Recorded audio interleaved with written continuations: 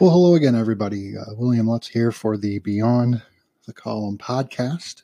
So happy that you could join us today as you are at home or out and about. Well, I read another book, and as we teased on the weekend warm-up, this book is Girl, Wash Your Face by Rachel Hollis. The book checks in at about 217 pages and is published by Thomas Nelson. And at this point, you're probably wondering, why in the world did you read this book? This book is written for, designed for, made for women. What in the world are you doing reading something like this? Well, let's take a step back. In a previous episode, we talked about Jordan Peterson's 12 Rules for Life. And before I read the book, and even as I was reading that book, there was a lot of social media activity, a lot of conversations about that book, a lot of YouTube videos. A lot of people wanted to dig in that book. And the interesting thing about that is that most of those people were men that were talking about Peterson's work. This book had pretty much the same type of activity, except it was all women. Probably beginning in May, I saw a lot of social media posts on this book. Again, almost exclusively by women. I've noticed that this book has kind of taken over book clubs. It's taken on book studies for basically ladies groups at church. Women that are in small businesses together are beginning to study this book and look at it. And so I'm seeing this very interesting dichotomy of how Peterson's book tends to be read, researched, thought of, and discussed by men. Hollis's book is almost exclusively all women having those discussions about it.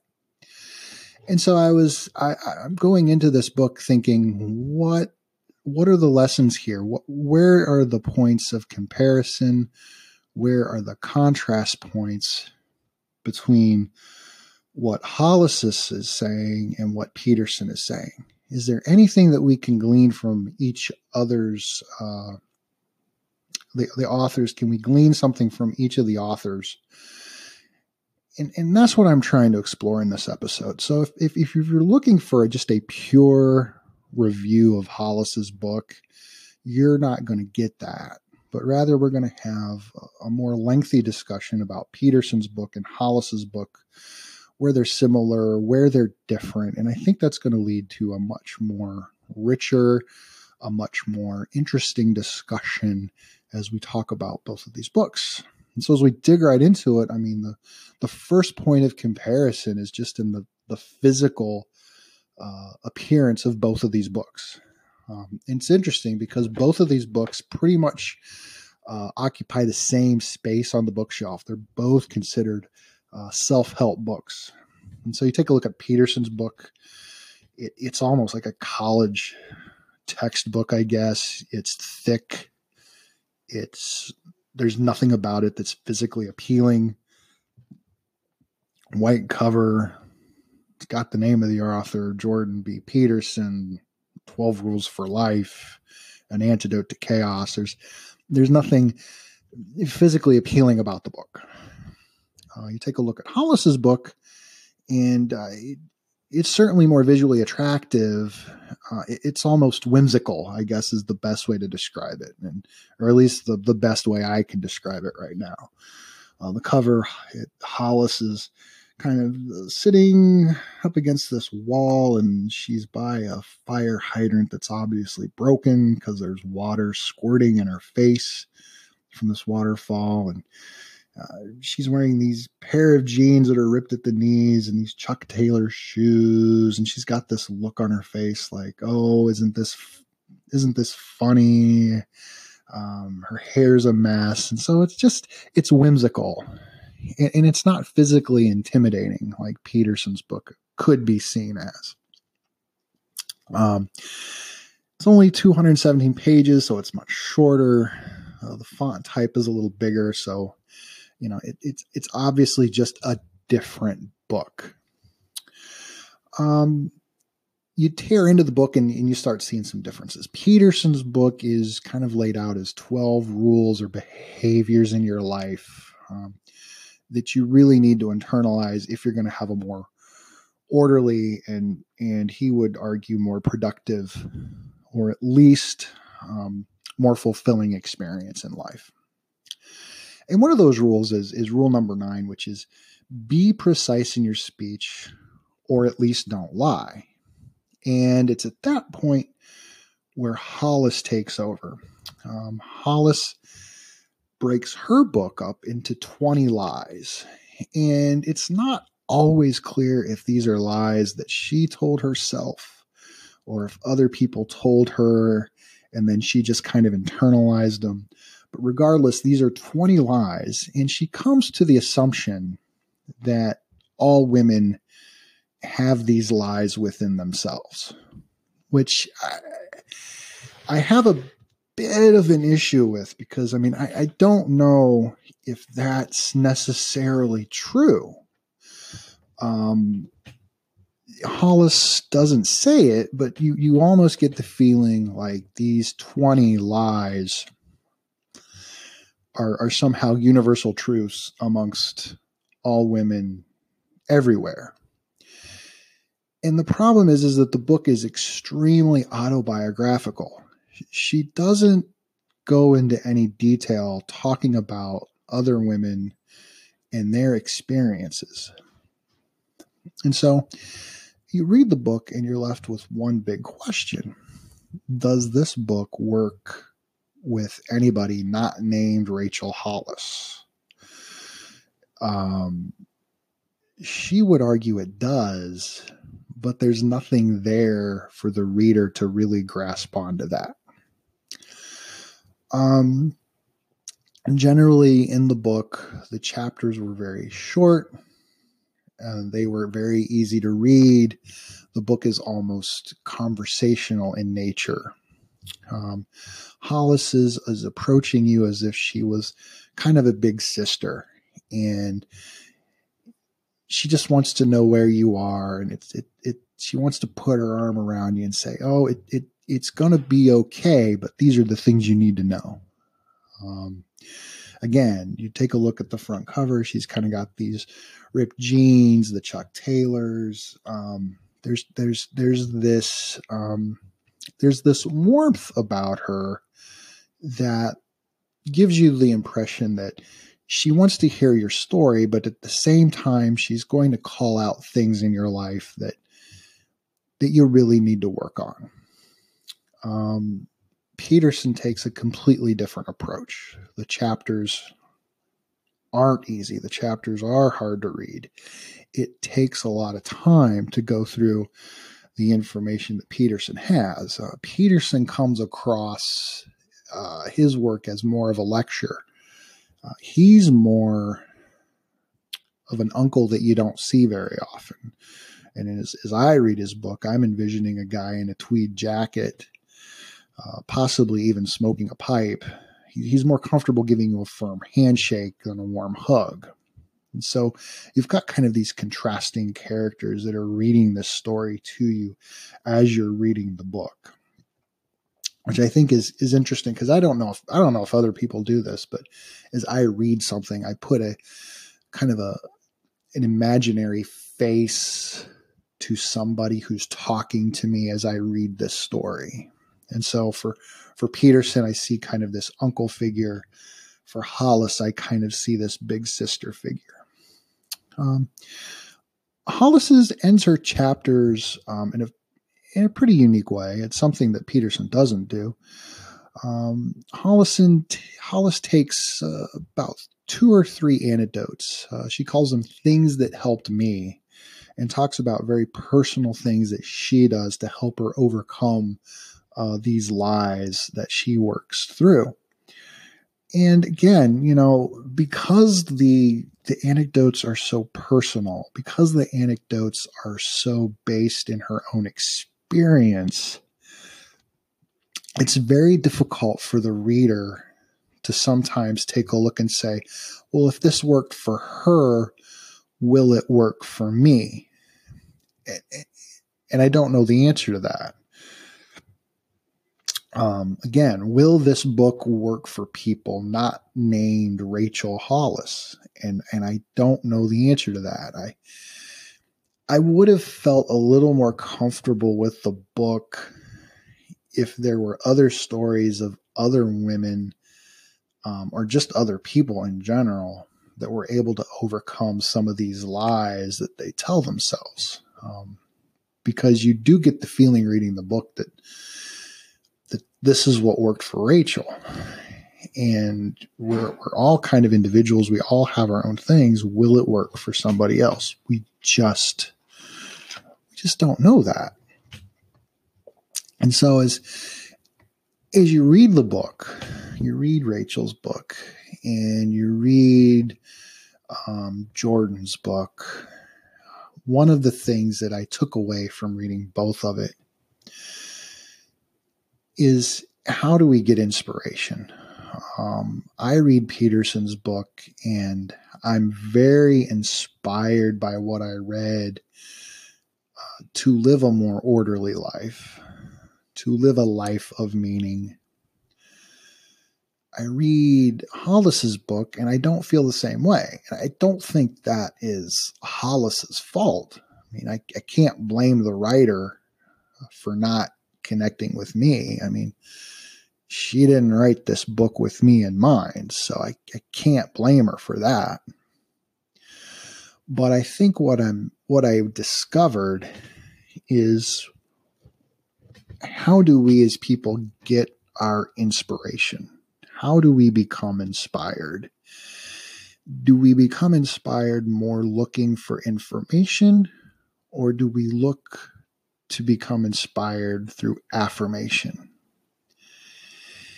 If you're looking for inspiration from information, Peterson's book does that. So Peterson goes to great lengths to discuss scientific research. He does that in the first chapter as he talks about lobsters and serotonin. He talks about tickling rats with the ends of pencils with the erasers. He talks about his own clinical experiences as he was a clinical psychologist. He talks about the people that have come to him asking for help and some of the issues that they've had, and how those individuals were able to work through their issues by talking with Dr. Peterson. The parts of the book that I found truly interesting and truly inspiring were how he can unravel stories of the Bible. The chapters on how he can unravel the creation story with Adam and Eve and Cain and Abel were just absolutely fascinating and inspirational. And while they told you a story, they did something more, and they kind of helped explain the world through this new lens of information that you may not have ever thought about. And so, you think about all of the information that Peterson's putting out there, you almost have no choice but to now look at the world in a different way. Because you're beginning to get information that's different from things you've heard in the past. And he takes all of these things from religion and science and psychology and kind of melds them together in a way where it makes a heck of a lot more sense than where these things were individually. Or at least that's the way I read it. Hollis is all about affirmation. Hollis's goal in the book is to tell a compelling story about her own life, in which, kudos to her. There are some things that she went through that were that were generally very difficult. She kind of grew up on the wrong side of the tracks. Well, in fact, I don't think she grew up in a place where there were no tracks to be on the wrong side of, I think is the best way to describe it. If I remember correctly, she grew up in a small community called Weed Patch, California. Well, it's got to be a tough job being the director of the Chamber of Commerce out there for a community named Weed Patch. And, just the name insinuates that there's nothing there, and that's where she grew up. And of course, she had her own family issues. Her brother committed suicide when she was young. Other issues that with some of the family dynamics. It was not an easy life for her. And there were some debilitating issues that she had. I think she talked about some Bell's palsy that she went through and some vertigo she went through. So it's not exactly been an easy road for Hollis. And she does have a compelling story that she wants to tell. And, you know, she wants to talk about those things in her own experiences. And she talks about the things that worked for her. The 60 anecdotes that she puts in there to say, this worked for me, she believes will work for everybody. And that's kind of the hurdle that's the hurdle I see. Just because it works for one person doesn't necessarily mean it'll work for all people. But I don't think Hollis sees that as a problem. I think Hollis says, well, I'll just show you what worked for me. And if you discover that it doesn't work for you, odds are you will discover something that will. And she does do a good job of explaining that, you know, the hurdles that she has are different than other people's hurdles. And she does explain that a little bit. And so again, Hollis wants you to be a better person. And she wants to do that through kind of a degree of accountability and affirmation. And so to circle back around, what are we really seeing? And I'm wondering if what we're discovering here is one of the biggest differences in the genders that exist. You know, Peterson's audience is clearly more male. Now, he would argue that he never wrote the book with a male audience in mind, but regardless of whether you wrote it that way or not, it certainly has a message that is more attractive to men. And that message is, you know, bear your own burdens, aim for something higher, take on more responsibility. That is a message that is resonating with men. Hollis's message is more, look what I've gone through, look what I've done. This is what worked for me. This will work for you. And if it doesn't, you will discover the things that will. And so I think women are end up being more compelled by the affirmations that Hollis is trying to present in her book. More of a look what I had to go through, first person based narrative that makes her stories more attractive to women. Peterson goes through a much higher level view of providing information from different sources to say, aha, this is why you need to behave this way. Not because somebody told you to, but because science, religion, psychology are all working through their modes to manifest behaviors in you as you walk through life. And Peterson would also argue that it's probably not a choice. You have to do these things in life to live a fulfilled life. Hollis doesn't do that. Hollis's attitudes are still basically generally take it or leave it. you can continue to believe these lies. And if you believe these lies, she's not saying you won't have a fulfilled life. But I think what she is saying is that you will be missing out a lot on life if you continue to believe these lies. But I could be wrong on that point. That's something that I'm reading into it, and maybe Hollis didn't want to necessarily go that far. So, would I recommend Girl Wash Your Face?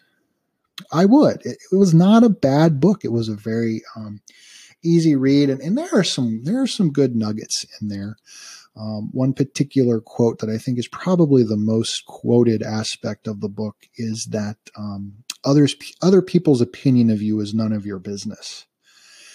And even just kind of ruminating and thinking about that quote, it's very interesting to think about that, because I don't know many men that spend a lot of time worrying about what other people think about them.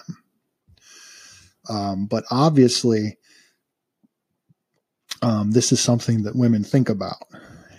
And so again, I think that is a gender difference that's out there. Again, Hollis's book it's a pretty good book. It was not easy. It was not hard to get through. It was easy to read. There are nuggets of wisdom in there. If I were a woman, I probably would get a heck of a lot more out of it than I did as a man.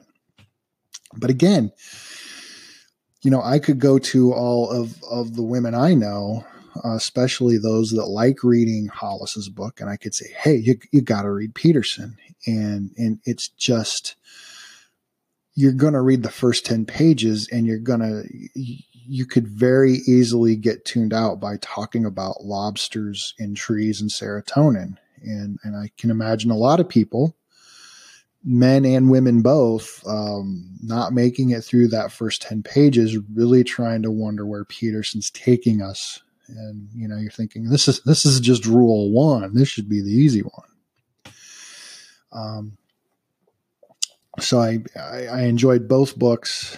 I would recommend both books, but I would also say that, remember, it doesn't matter what you read. There's a problem and there's an audience that each author is trying to influence. And you have to remember that when you pick up a book. I was not part of Hollis's target audience. And so I'm sure that if you ask women what they thought about Hollis's book, you would get a much richer and a much more informed opinion as they look at the book through their own lens, their own perspectives. And so at the end of the day, pick it up, read it. You certainly will not regret it.